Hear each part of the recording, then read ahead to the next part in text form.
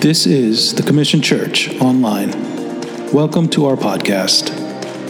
We want to be a church who brings heaven on earth through the Word of God and the love of Christ. I pray this week's message blesses you. This morning, I kind of want to title my message, Lazy Hearts. Lazy Hearts. It was 9 years ago that, actually 10 years ago, we were in our dating phase and we were getting more serious about each other, and we were committed to marry one another. Sonia and I, we were planning our wedding. We said, okay, we're going to do this. I still remember that I proposed, and I'll talk about that in a second as well. And we were finalizing a wedding date. And she wanted a summer wedding, like every girl wants a summer wedding. I just wanted to get it over as soon as possible, okay? If you're a Christian man like me, saving yourself for marriage, you don't really care about summer or winter. You just want to say your I do's and get to your honeymoon, right? Men, anybody identify with this, right? So we kind of made a, kind of like this agreement of sorts, and we said, all right, let's do February. February is going to be okay. Now, she's from Houston. She didn't know how crazy it could get here in February, and and I didn't know either. I was kind of like fresh off the boat, and I was like, let's just go ahead and let's say February. And 2 weeks before our wedding, I still remember to this day, there was this crazy snowstorm, and we're like, Lord, we thought February was going to be okay. But while we were deciding dates, we said, okay, February, but what date? Now, I wanted to do February 15th because it was very close to February 14th, which was Valentine's Day. And I knew that if it was on February 15th, I just need to get one gift. One bouquet of flowers, one gift, nothing elaborate. But she said, nope, not happening. All right, I made the mistake of actually sharing those details with her and said, babe, let's just do this. Let's just kill two birds with one stone. And she's like, ain't nobody killing two birds. We're going to have two birds, and we're going to kill them separately, okay? No one stone. We're going to do two stones. So she said, we're going to do a week. I feel like it was just because I said 15, she said a week after. So she said, we're going to do a week after. So we got married on the 22nd. So now we have a week-long celebration. Okay, Robert was saying that, man, just throw the money away. I was talking to him in the bathroom earlier, and he was like, wait to just spend more money. And I was like, this was a ploy from the beginning. So now we start on Valentine's Day. That's what we do. It's a romantic week, and I cook up, last year at least I did, cook up a 7-course meal. We start off on Valentine's Day, and we celebrate one full week, all right? Some of you wives are like nudging your husbands. It's okay. It's just different for us. But I still remember that we decided that that's what we wanted to do. And from day one, man, it was fire. We enjoy, we are 9 years married now. Next week, we will be 9 years married. Yeah, a week and a half from now. I'm not going to forget the date. Week and a half from now, we'll be 9 years married. And we're excited for what God is doing. I love her more than I did 9 years ago. I hope the feeling is mutual. But but I could say this, though. I could say this as an honest truth is sometimes the fire that was present initially in marriage in the honeymoon phase often tends to kind of slow down. For those of y'all who are married more than me, y'all know what I'm talking about exactly. And my question is, have your hearts grown lazy? And I'm not talking about your relationship with God. Being Valentine's weekend, I said, you know what, we just finished an EXO conference. And I was like, let me talk to some married folk. Let me talk to some people, young people that are not married, that will eventually be married, that want to get married. No, some of y'all are like, look, I just want to be single all my life. I love it, I'll have a message for you another day. But today, let's focus on people that, are in a relationship or say, hey, I want to be in a relationship at some point in time. But I believe that God has a message for you guys as well. It's important to always keep that fire burning. My question is, have we lost the fire? Have our hearts grown lazy? Because I find myself from time to time, the fire that I had in year one and the love that I had in year one was not necessarily the fire that I had year 3.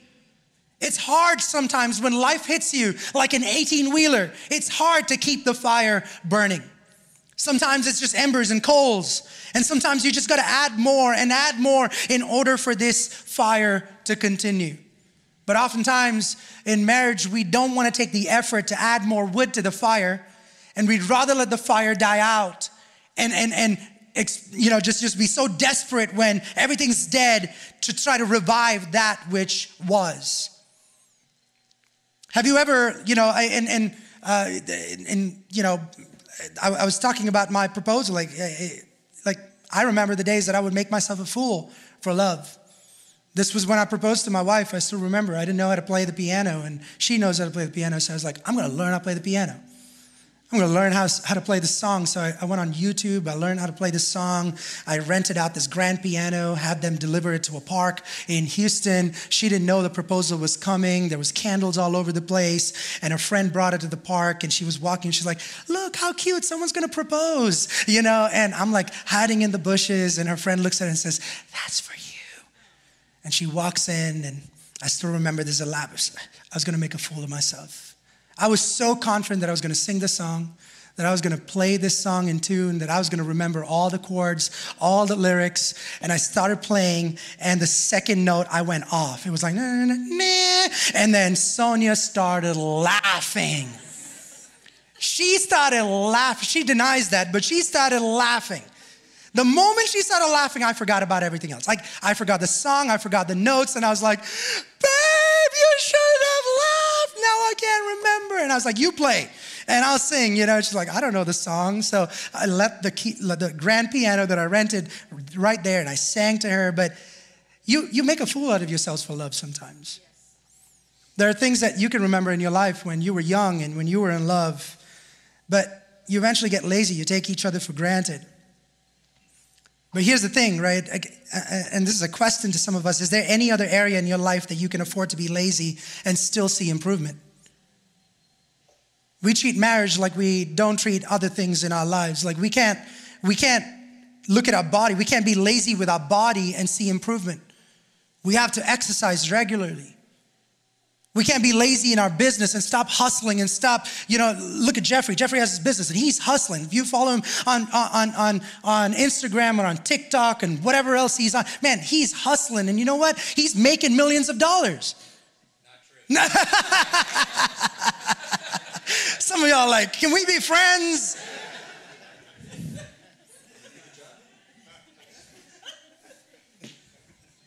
He's getting there though. The way he hustles, I'm like, man, not too long before he's going to get there.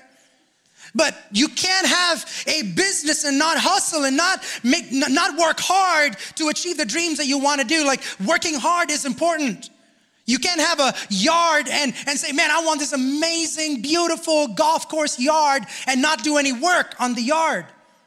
You can't afford to be lazy and expect a crazy amount of results and beautiful results. Some of us treat our relationships like that. We treat our marriages like that. And I want to go to Genesis chapter number 2, where we start about marriage, right? This is a beautiful, like a passage that we all know about, but the more we study Genesis 2, we can understand God's divine plan for marriage. So Genesis chapter 2 and verse 21 to 24, here's where we'll start, right? Genesis 2, 21 to 24, the Bible says this. So the Lord God caused the man to fall into a deep sleep. While the man slept, the Lord God took out one of the man's ribs and closed up the opening. See, the things that men have to go through for women, right? Now, verse 22, then the Lord God made a woman from the rib, and he brought her to the man. At last, the man exclaimed, this one is bone from my bone and flesh from my flesh. She will be called woman because she was taken from man. Verse 24, this explains why a man leaves his father and mother and is joined to his wife, and the two are united into one. The two are united into one. Father, speak to us through this word. In Jesus' name we pray. Amen. The word united in verse number 24 is this word in Hebrew called dabak. Dabak. The word dabak simply means to cling or to adhere. It means to catch in pursuit. It means to pursue with affection. It means to pursue with intention. These are the words associated with the word dabak. To give you a few verses, or I'll just give you one for now for the lack of time. In Psalm 63, verse 8 in the Living Bible, the Bible talks about, I will follow close behind you. The word pursue, or I will cling to you, is the same word dabak that's used here. I will follow close behind you. This is a stalker's favorite verse in the Bible, right? I will follow close behind you. The word dabak, it's a covenant between man and God. In Genesis 2 and verse 24, the Bible says this, and the two are united into one. The two are meant to pursue each other. The two come together not to just become one person, but the pursuing needs to happen. The fire needs to keep burning. See, Genesis is the first book in the Bible that explains relationships best. It explains the problem with relationships. It explains why God created the world, and He created you, and He created me. The reason is because He wanted to have He wanted to have a relationship with us. It explains why we don't have a relationship with God. And it also explains why we have relationship issues with other people around us. Genesis is a beautiful explanation of God's relationship with man and our failed relationship and our allegiance back to God and other people around us. If I have to summarize Genesis chapter 1 for you, Genesis chapter 1 is this picture of perfection. God created everything. He created the sun and the moon, and in its beauty, in its essence, everything is beautiful and everything is good. And chapter number 2, we'll talk about it in a bit, but chapter number 2, Adam and Eve comes into the picture, and chapter number 2 ends with this verse, and Adam and Eve were naked and felt no shame. Chapter number 3, everything goes south. Everything goes south. In chapter number 3 and verse 1, let's talk about this, a short discourse here. Chapter number 3 and verse 1, the Bible says this, the serpent was the shrewdest of all the wild animals that the Lord God had made. One day he asked the woman, did God really say that you must not eat the fruit from any of the trees in the garden? Now watch this. I'm just going to go through these verses, but watch Satan planting mistrust in the heart of two people that God created. Okay? One of the biggest vices of the enemy, the biggest tools that the enemy uses against marriages is planting mistrust in the hearts of people. Planting mistrust in the heart of a husband, planting mistrust in the heart of a wife. Now, I want you to distinguish between discernment and mistrust. Discernment is from God, mistrust is from the enemy. Trust, where there is perfect peace. There's this thing about trust, and we'll talk about that in just a second, but trust comes from God, mistrust comes from the enemy. Discernment comes from God, but when you use mistrust more than you learn to discern on God, you use your flesh to make judgments about people around you. And that's what the enemy is trying to do right now. Verse 2, of course we may eat of the fruit of the trees of the garden, the woman replied. She's basically saying, man, God provided this for us. Like God's not suppressing us. Like the mistrust of the enemy, the lie of the enemy is, man, it's God that's providing this. Did God really say that you can't? Like He's probably suppressing His love. Like He's suppressing you. He's dominating over you. Man, isn't that what some of us think about God? Man, God is too controlling, or I have to submit to God. This idea of God for us so many times drives us away from God.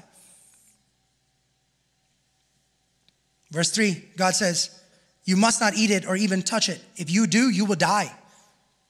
There's this clear boundary and this line that God draws, right? God looks at them and says, man, this is exactly what's going to happen. And Eve knew it at the back of her mind. I want to remind somebody today, God doesn't draw lines because He doesn't want you to be happy. God draws lines and boundaries because He wants you to stay happy. Like, do not look at boundaries and restrictions in marriage and relationships as, man, God does not want us to, once we're a Christian, there are things that we can't do in life, and there are restrictions and rules and laws. I don't want this. I don't want to be under but God puts that in there. Like, God knows that some things will destroy you. Don't assume that the desires of your heart are always God's desires. It was G.K. Chesterton who said, before you take a fence down, ask why it was put up in the first place. Sometimes God puts up fences and boundaries around us because He wants to protect us, that He has a plan for us. God reminds us there are things that He wants to do for us, but our heart, what does our heart do? Our hearts naturally points to your desires, not God's desires. Isn't that a cliche? Follow your heart, do what's best for you. It follows in every walk of life. See, Satan wasn't blatantly lying over here. Satan was not telling the whole truth. He wasn't just saying, man, this is what's going to, no, he was like, man, let me twist this. Let me make it in such a way that they don't understand fully what the truth of God's love is. In verse 4, he looks at him and says, you won't die. The serpent replied to the woman, God knows that your eyes will be opened as soon as you eat it, and you will be like God, knowing both good and evil. Like he says, you will certainly not die.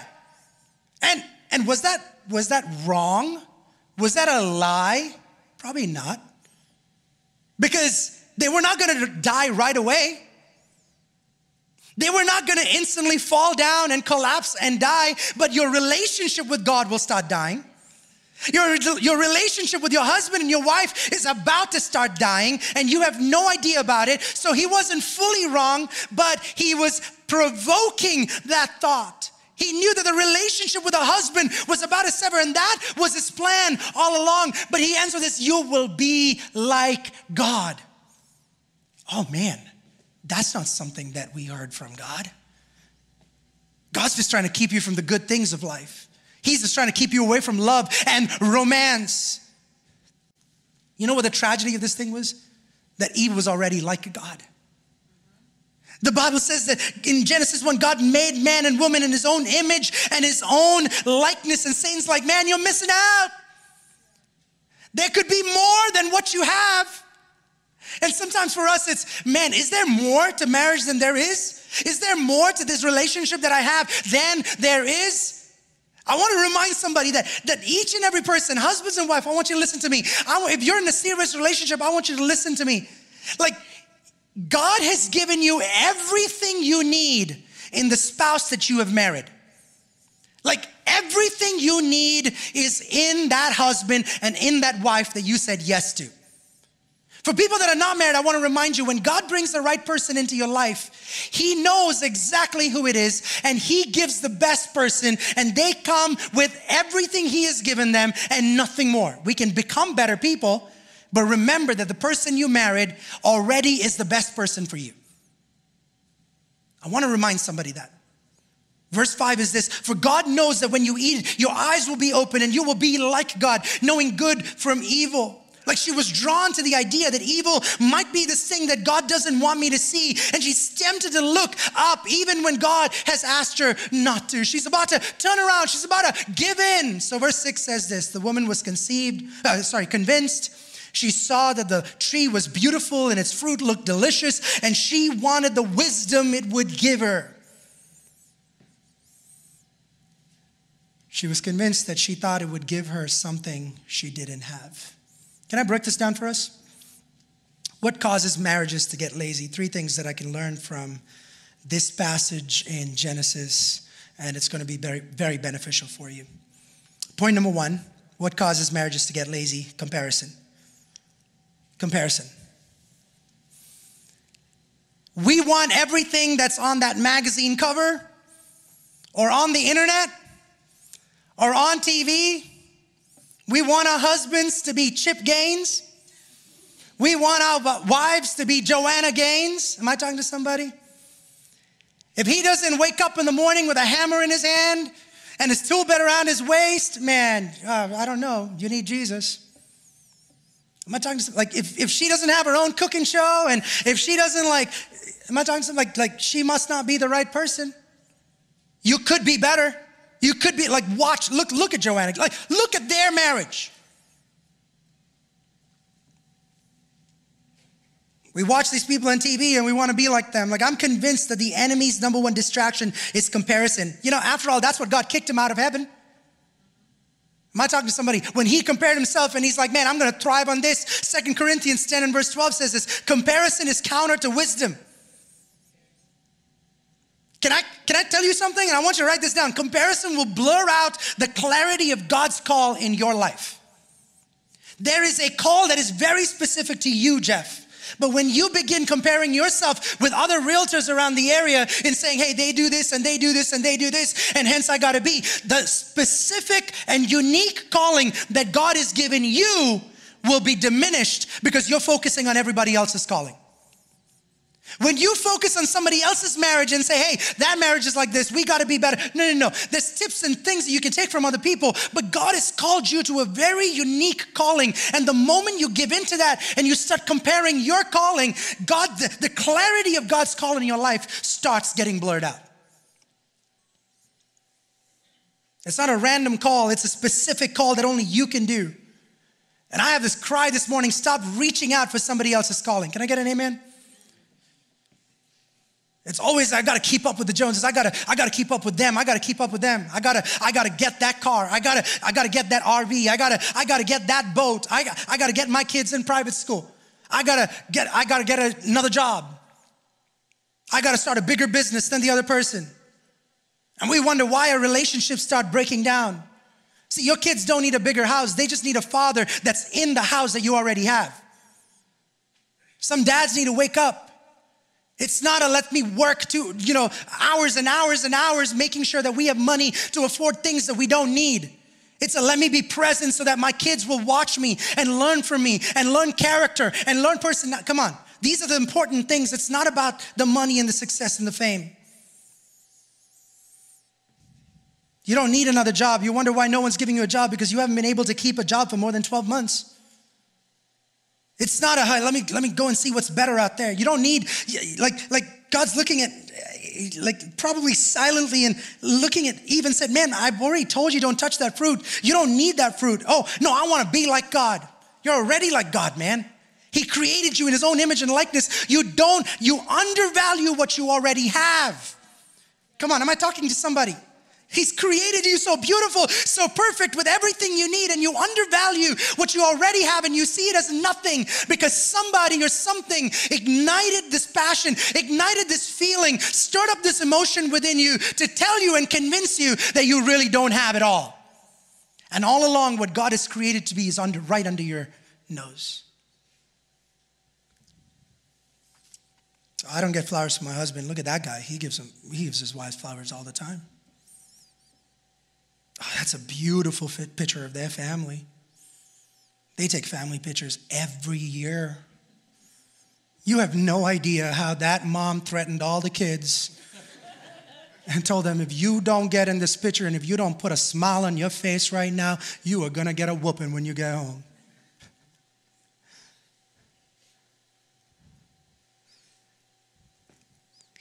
Let me talk about sin for a second. Sin finds its power when it convinces us that we will feel good when we yield to it. I talk about this all the time. The temporary pleasure, the temporary rush will satisfy us for the moment, but eats away at our heart, making us less susceptible to God. It's not this urge to give into this comparison trap, but God is looking at some of us saying, man, the best is under your nose. Like you were born with it. You were given that at the beginning. And the enemy's always trying to show you that you don't have what you need. For some of us, it's, man, what do I do, Pastor? Tell me what to do. Like, I'm in this trap. Here's the number one thing is, man, you gotta look at life, and man, you be like, am I taking care of the things that God has already given me? If the grass is greener on the other side, we heard this at EXO conference yesterday. If the grass is greener on the other side, learn to water your own grass. Learn to fertilize your own grass. Stop focusing on somebody else's grass and somebody else's yard when your own grass is not kept. For so many of us, we're spending so much time focusing on other people's lives and other people's successes, and we want to be like them. And God's like, man, are you watering your own grass under you? So how does that apply to marriage? Submit to one another in marriage. Learn from one another constantly in marriage. Be encouraged. See, men, the moment you ask men about marriage, they'll take you to Ephesians and they know the verse. Wives, submit to your husbands. Woman, you better submit to me. I'm your man. I'm your husband. You better submit. The alpha male kicks in. But the verse doesn't really start in verse number 22. Ephesians 5 starts in verse 21. Can we talk about that for a second? It starts at verse 21 where the Bible says, submit to one another out of reverence for Christ. If you love Jesus, come on, everyone's quiet in this place. Women, y'all need to support me here. It says, submit to one another out of reverence for Christ. Don't tell me that you love Jesus if you are not submitted to your wife. So Paul begins with that. Now this is landmark. This is powerful. Now I want to read through this passage. Wives, submit yourself to your own husbands as you do to the Lord. For the husband is the head of the wife, as Christ is the head of the church, his body, of which he is the Savior. Now as the church submits to Christ, so also wives should submit to their husbands in everything. Husbands, love your wives just as Christ loved the church and gave himself up for her. There is submitting that happens to one another. It's just two different ways of submitting. And we'll talk about that in a second. One of it is submitting through love. The other one is submitting through respect. But submission happens two ways. Someone say submission happens two ways. See, this verse is revolutionary. Because till the point where Paul had the audacity and the guts to say, man, I'm going to say something about this. Women were ostracized. Women were put down. Men looked down on women. And Paul was like, I'm done. I'm done with this stuff that men think is superior. Like if marriages need to work and we need to work in God's beautiful design for marriage, we ought to submit to one another. Like when you said I do, you gave up me and mine for us and ours. Like we need people to arise and you choose marriage over preference. The moment you say I do, you choose marriage, you choose we over my needs or my wants or my preferences. Trust me, I don't mean that you become a doormat. That's not what I'm saying. A healthy marriage is looking for ways to go low. Submit, which means go under, go low. Like a submarine goes under the water. You can be powerful. You can be in the will of God. You can operate in the will of God. You can be powerful in who God called you to be, even under submitting to God's leadership. I want you to know that. Submitting to the mission of marriage. Knowing that your marriage and your spouse take the first place. It's like, I'm no longer fighting for what's mine. I'm fighting for what's ours. I had to change a lot of words in my language in our marriage. Because the pastor, the day we got married, the pastor was like, the woman's always right. Just nod your head. The pastor told me, yeah, you might be the head, but she's the neck. If the neck doesn't move, the head doesn't move. I was like, oh, it might be right. So when we got into arguments, I used to use words like, man, there's no winning with you. And Sonia would be like, what'd you say? But that was the truth. But here's something that husbands and wives need to understand. If I'm winning, we're losing.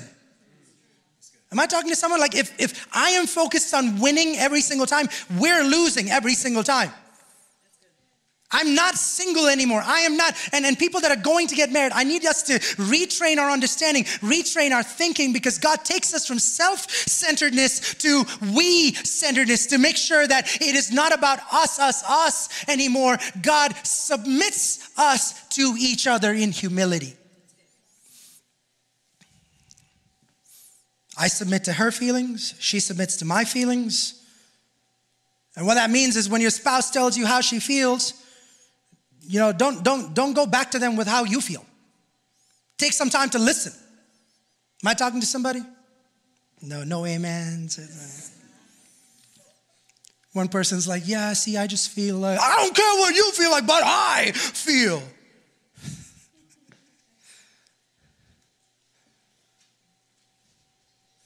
You didn't take out the trash, but I feel disrespected. But you forgot our anniversary. We're just talking about the trash right now. Like I don't know how forgetting anniversary 8 years ago, it didn't happen to Sonia and I. I'm just like, let's just say that this is hypothetical.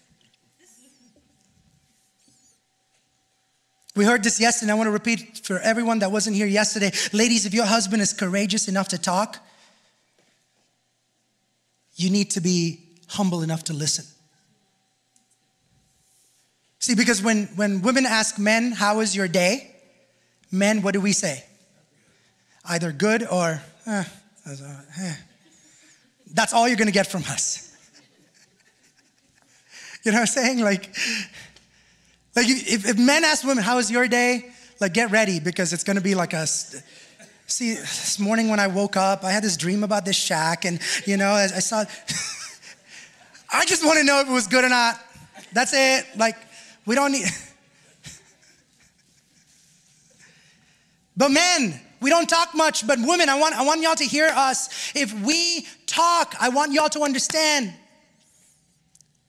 If we get the courage to talk to you, got to listen. Because I want to remind somebody today, if every time you punish your spouse for being honest, you're teaching them how to be silent. And you're wondering, my husband doesn't talk. I wonder why. We've been married for 6 years, Pastor. He tried the first year. And then he quit. Oh, Pastor, from year one, it's bad. I've got to go back to the roots. I'm available for counseling. Don't give up. If my honesty is a doorway to a fight, I'll stop being honest. And I just want to be honest as a man here. There are numerous conversations at Sunny. We've never had a rosy marriage. It's not a perfect marriage even today, but we have a great marriage. But that wasn't the case earlier on. There was so much of miscommunication. There were times that we would argue, times that we would fight. But in all those moments, I would look at her and I would say, from a man's perspective, like if my honesty and in my opening my heart and being vulnerable is a doorway to fight and cause more issues, I'm going to stop being honest. A silent marriage is a cold marriage. A cold marriage is on the way to being a dead marriage. And I want us to understand, I want us to wake up. Some of us need to stop being like comparing all the time. Some of us need to learn how to be content. Quit comparing your wife to other women. Like, be grateful for what you have. Like, you have a wife, be grateful for that. Like, men, like, be grateful. Like, have you seen us recently? We're hairy and we're smelly. And we still have women that say, we're interested in you. We love you. Be grateful. Be grateful for your job. Stop complaining all the time. You still have that paycheck hitting your bank every 2 weeks. Lord, I know I am not happy, but Lord, I am thankful. I am grateful. I'm not going to compare. I'm going to say thank you, Lord, in every situation in my life. And oftentimes we're so unhappy because we have unrealistic expectations. I got to go on. But sometimes it's asking for things that you really don't need. You're comparing and you're like, it was Carissa, my second daughter, came up to me the other day and said, Dada, I need this candy. I said, you need what? She said, I need this candy. I said, you don't need this candy. You need food. I'll give you food, but you don't need this candy. She said, but that's not fair. I said, but what's not fair? And she said, she used another kid's name inside church and said, but so-and-so is having a candy. Their daughter said it was okay for them to have it. I said, I don't care what their daughter said. You don't need a candy. You don't. Sometimes that comparison, like the greatest gift that you can give one another is being content with what God has given you. There's ways of improving marriage. That's not what I'm saying. Like, stop wanting things that we don't need. Because here's the thing, guess what? The people that have more than you are going to be super accountable on Judgment Day. That person that has that mega mansion, that person that has multiple businesses, that person that has a rosy marriage that you think they do, they're going to be super accountable on Judgment Day, because talent and wealth comes with responsibility. I am glad and grateful that I am not a millionaire, because I wouldn't know how to handle all that money, y'all. Honestly wouldn't. You won't be responsible for 10 talents when God has only given you 2 talents. And for some of us, it's 2 talents that you have, and you're complaining about the 10 that you don't. Be happy that God has given you 2, because that's all you can handle. Ask Solomon, he'll tell you.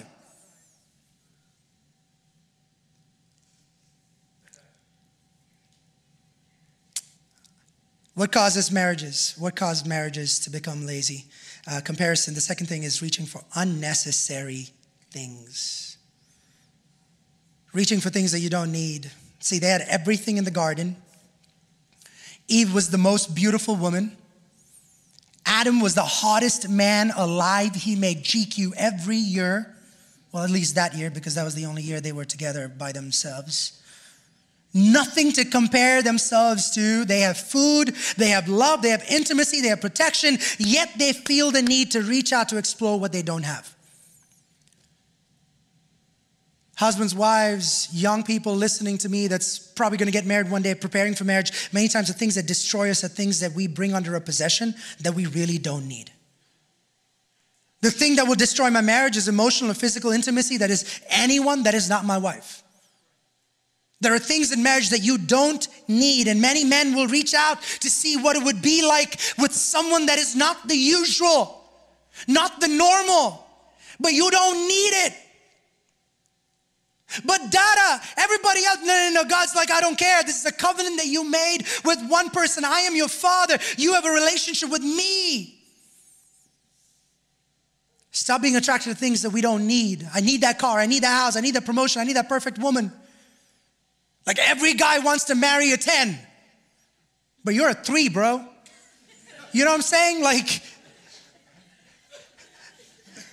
every woman wants a man that's like 6'3", and you're like 4 nothing. I'm sorry, I'm just being honest right now.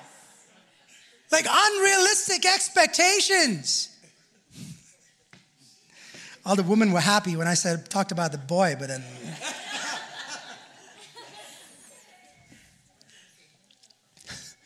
And not only do we reach, we make other people reach too. Hey, you want some? You convince a band of brothers and a band of sisters that you're thinking and what you're thinking is right, and you want to lead this revolutionary movement of empowerment of men and women, and you're like, this is what matters. And verse number 6, and she gave some to her husband who was with her, and he ate it too. Adam stands right there, the man of the house, the head of the house. Come on. He's watching everything crumble away right in front of his eyes. And he's like, oh, I just don't want to fight with my wife. We just got married. Like I said earlier, the pastor told me when we got married that the woman's always right, so I guess she's right. I guess if she says it's good, it's good. I guess I just have to follow. You know what the mandate of the man was? To get the knife or the spear and to go snake hunting. But he stood by and he seconded the motion. The woman said, here you go. And he said, all right, here we go. Let's go, baby.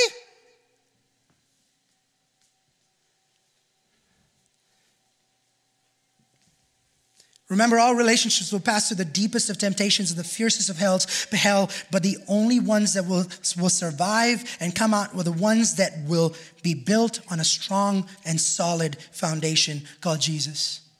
And sometimes Jesus draws boundaries around us. God draws boundaries around us that he's like, man, stop reaching. Stop violating these boundaries. Stop reaching for more things without stewarding the things that you already have.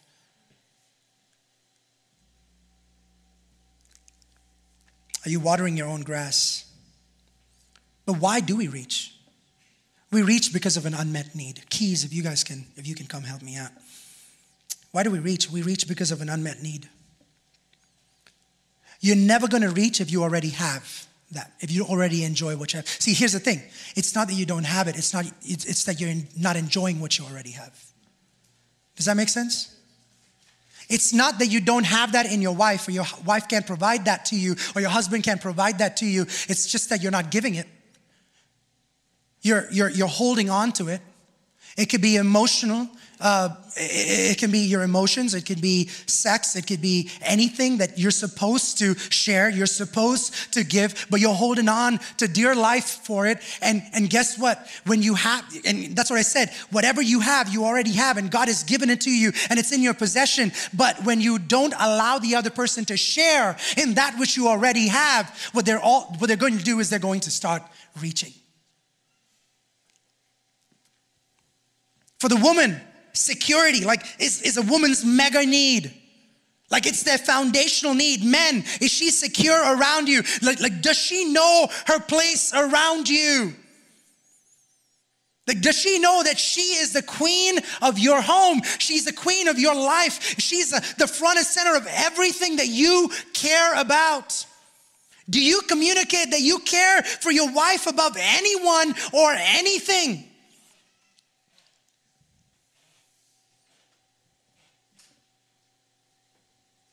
Respect is a man's mega need. That's what the man needs. Like women, he married a wife, not a mom. The reason a man gets all big and bad is because he needs respect. This need to be honored, the need to be a leader, and God put that in us. Like it's an amazing thing, but God put that in our hearts. Billy, can you just bring that down just a bit? Like, what are the things that we're reaching for that is not something that's available to us? Like, it's there, it's in our garden, but we're not watering it. For some of us, it's a part of the garden that we've totally ignored. For some of us, it's that flowering bed that has to be the center of our garden. It has to define our marriage, but yet we are not focusing on it. What needs our attention today? That's my question to so many of us.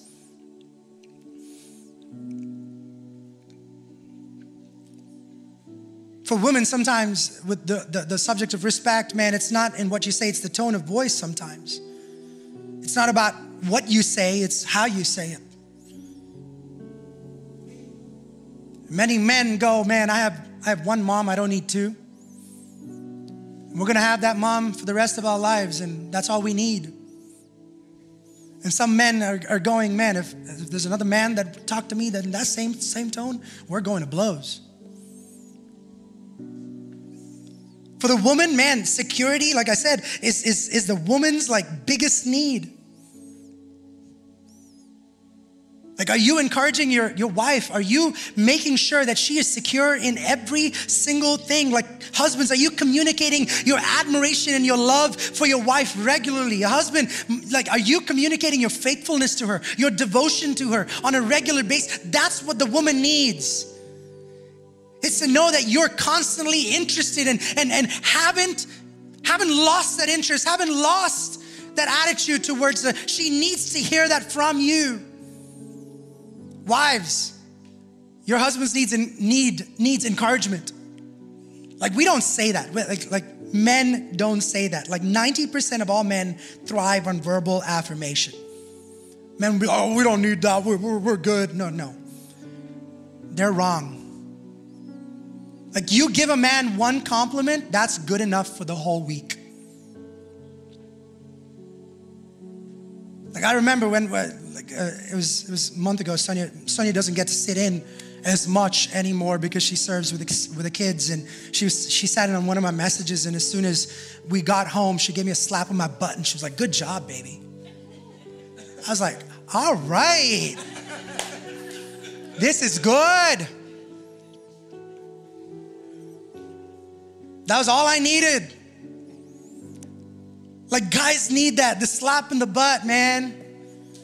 With women, it's different, man. Y'all need to make up your minds, because one day you're like, all right, that's good. And the next day you're like, how dare you touch me like that? Oh, you dirty mind. Oh, you think. We like that stuff, though. What causes marriages to go lazy? I'm closing with this. Comparison, reaching. The last one is the blame game. It's not my fault. Adam, what did you do? It's not my fault. You gave me the woman. You made her naked. She told me to eat. It was me, the hippo, the tiger, and the sloth, but you had to bring this woman. Not me, Lord. Verse 13, and the Lord said to the woman, what is this that you have done? And the woman said, the serpent deceived me, and I ate. She didn't have the husband to blame, but she blamed something else. It wasn't me. I was just sitting here minding my own business. It was that slimy, crafty snake. Why did you have to make him so attractive? And his voice so deep? Am I talking to somebody? Like, we have to stop blaming others for what we do. Like, Adam was like, I was alone and everything was good. Not my idea. It was her idea, God. Job 1:22, the Bible says this, in all of this, Job did not sin by blaming God. See, they were caught up in blaming God, blaming each other, the perpetrator, and all three were cursed. That's what the Bible says. It's not the blame game. Some of us need to learn how to say sorry. Like, do any of your children find it difficult to say, anybody have children that just find it so hard to say sorry? Anybody here? 1, 3, 4. Some of y'all are being very careful about this. You know you're lying. I have 2 kids that find it very difficult to say sorry. But you know where they learn it from? From their mom and from their dad. I'm not ashamed to say that. Because sometimes our egos get the better of us. And my kids are watching me the entire time to see if I say sorry to my wife day after day. If my wife says sorry to me day after day. And some of us, man, you don't need to be wrong to repent. You're like, it's not my fault. And the other person's like, it's not my fault. But you don't need, like what does the Bible say? Jesus became guilty. Does that make sense? It's very biblical. We heard about this in Exodus as well. Like, you don't have to be wrong to repent. Sometimes you got to eat the humble pie. Take the L. Men, sometimes we have to take the L. Women, sometimes you have to take the L and say, you know what? It doesn't matter. One person has to initiate. I don't need to win and be right every single time. Some of us are willing to sacrifice our marriage to be right. Again, I'm not talking about abuse. I'm not talking about being a doormat. That's not what I'm talking about. I'm talking about taking the low road instead of taking the high road. Would you stand up to your feet with me, church?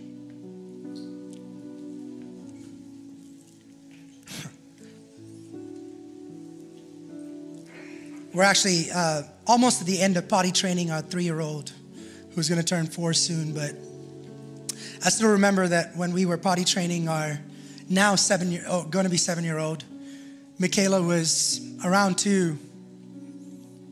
And during the whole potty training process, we're taking her to the bathroom every 10 minutes, every 15 minutes. And one of these 10, 15-minute times were like, intervals were like, okay, we asked her, hey, do you need a poop? Nope. Do you need to pee? Nope. Do you need to go? Nope. Are you sure? Nope. 5 minutes later, what's that smell? Parents, you know what I'm talking about? It hits you. Yeah. You're like, Mickey, I just asked you. I'm like, come here. Did you poop? Nope.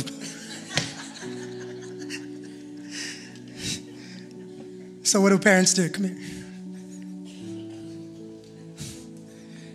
And that we all we know it's going to be hard, it's bad, but we need to make sure. Anybody been there?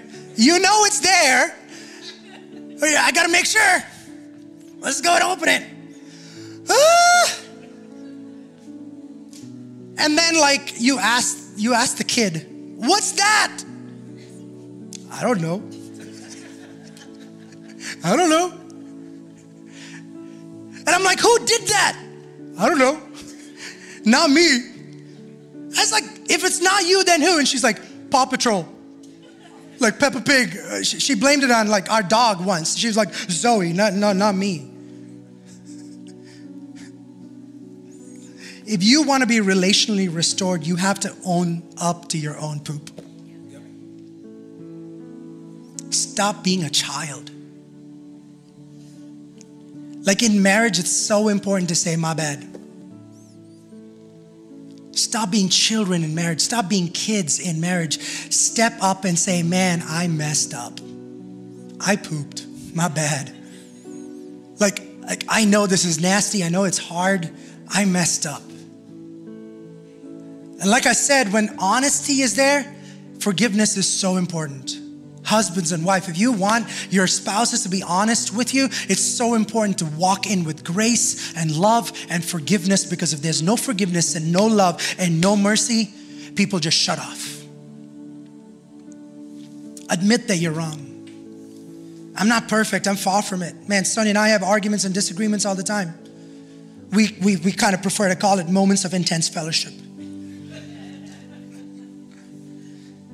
But something I've learned is that after having a moment of very intense fellowship, I know this, that the distance between you and your last apology is going to be the distance between you and your closest intimate relationship.